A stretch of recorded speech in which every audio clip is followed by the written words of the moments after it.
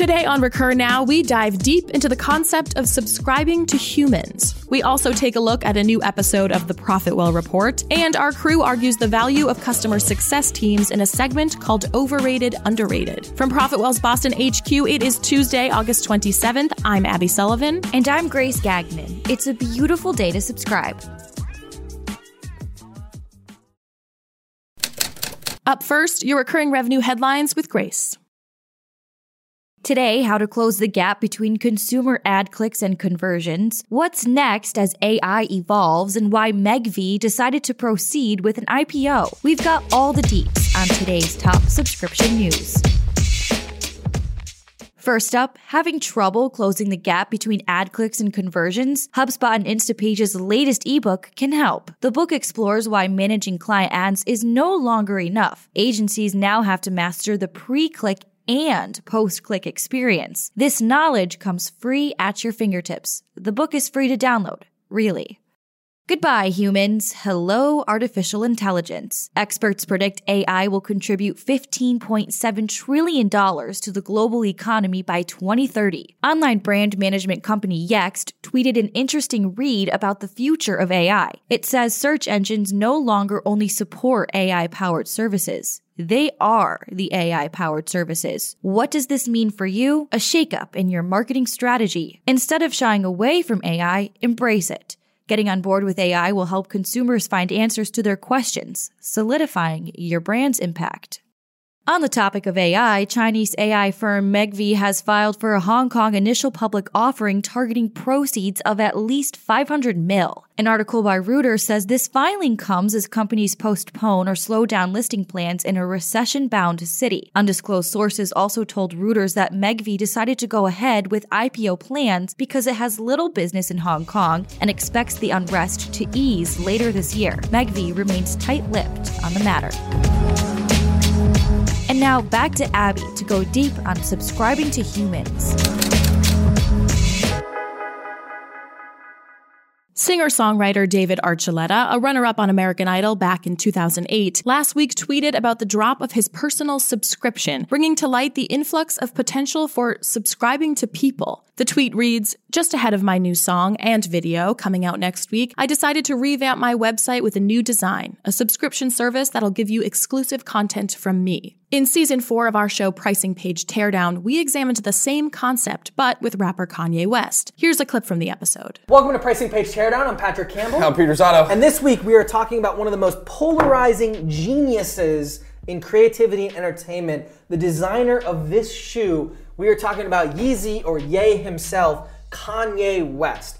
And the reason we're talking about Kanye West is because Kanye has been talking about how he can get the Medici family, or the modern Medici family, to basically fund his pursuit of art and his pursuit of creativity. And we thought, well, Kanye, you've made a lot of money through music, but we also think you can make a lot of money through a subscription and taking advantage of the subscription economy. David also opened up early access to the song for those who subscribe to what he's dubbed the Archie News, a simple yet effective tactic to increase following numbers. A subscription service that could offer fans all the things they want exclusively from the artists themselves is a novel idea, to say the least. Artists, creators, and entrepreneurs can open up their creativity and independence by relying on fans for support, not just their record labels, or more likely their day jobs. So although our Yeezy breakdown was hypothetical, the Archuleta news is very real, so our hats are off to the American Idol superstar for dipping into the space. As we say in our Kanye episode of PPT, don't be afraid to ask your subscribers to pay for content that adds value to their enjoyment of your projects, no matter what form that takes.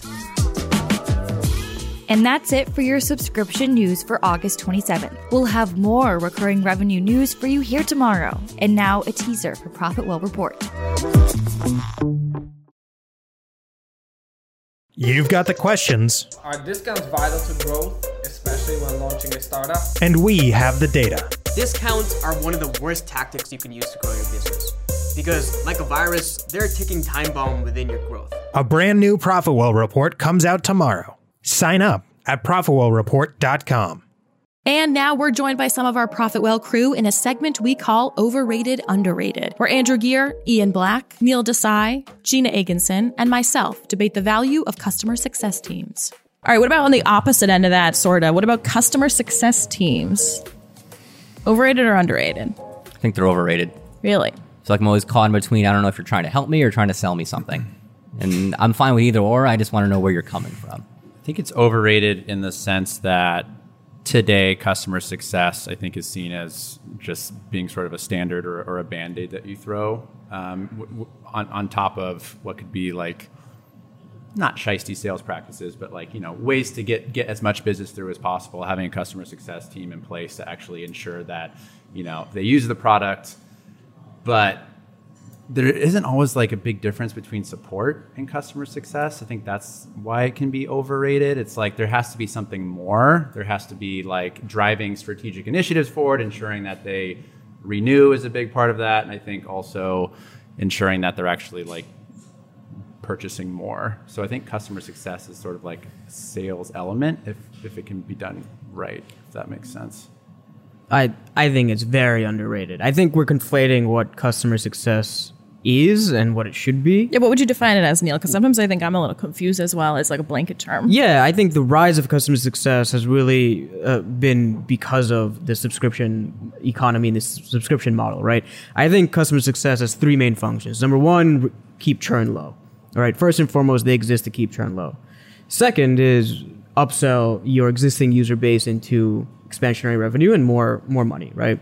And number three is create advocacy and champions of your user base to create, fans and help recruit even more users. Mm-hmm. So I think understanding the tenets of customer success and what it should be, separating it from what it has become at a lot of companies is an important distinction we should keep in mind. Mm-hmm. I think what gets me is that you've described support, sales, and marketing all under one role. Which is why they're incredibly underrated. I'm with you here, Neil. It's quite often customer success teams actually don't have enough headcount, don't have enough staffing, management, support to really grow into what is an incredibly important function for long-term growth, right? We're all advocates of the fact that monetization to grow your business, the way that you have good monetization or good monetization strategies in place and increase your ARPU over time is also with really happy customers who retain.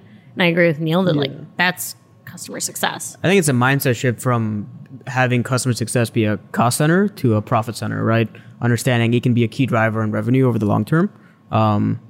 I think changes the way in which we think about prioritizing customer success. Do you think there needs to be a difference between? Do you think there needs to be a breakout between support versus customer success? Yes.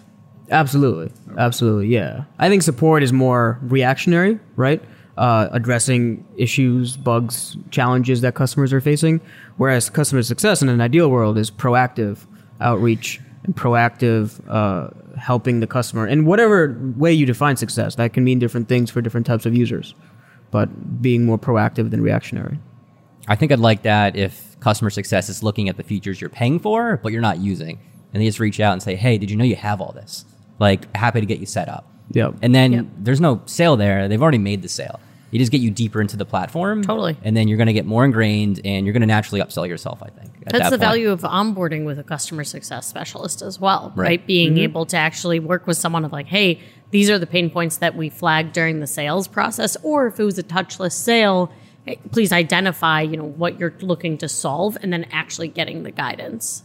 So, Neil, you're saying ideally there's a difference between the customer success and support. What about in a tiny startup that has 8 people? Which one do you prioritize? That's a good question. I think at a tiny startup, folks are wearing many hats. And I think you have to put on your support hat or your success hat based on the situation.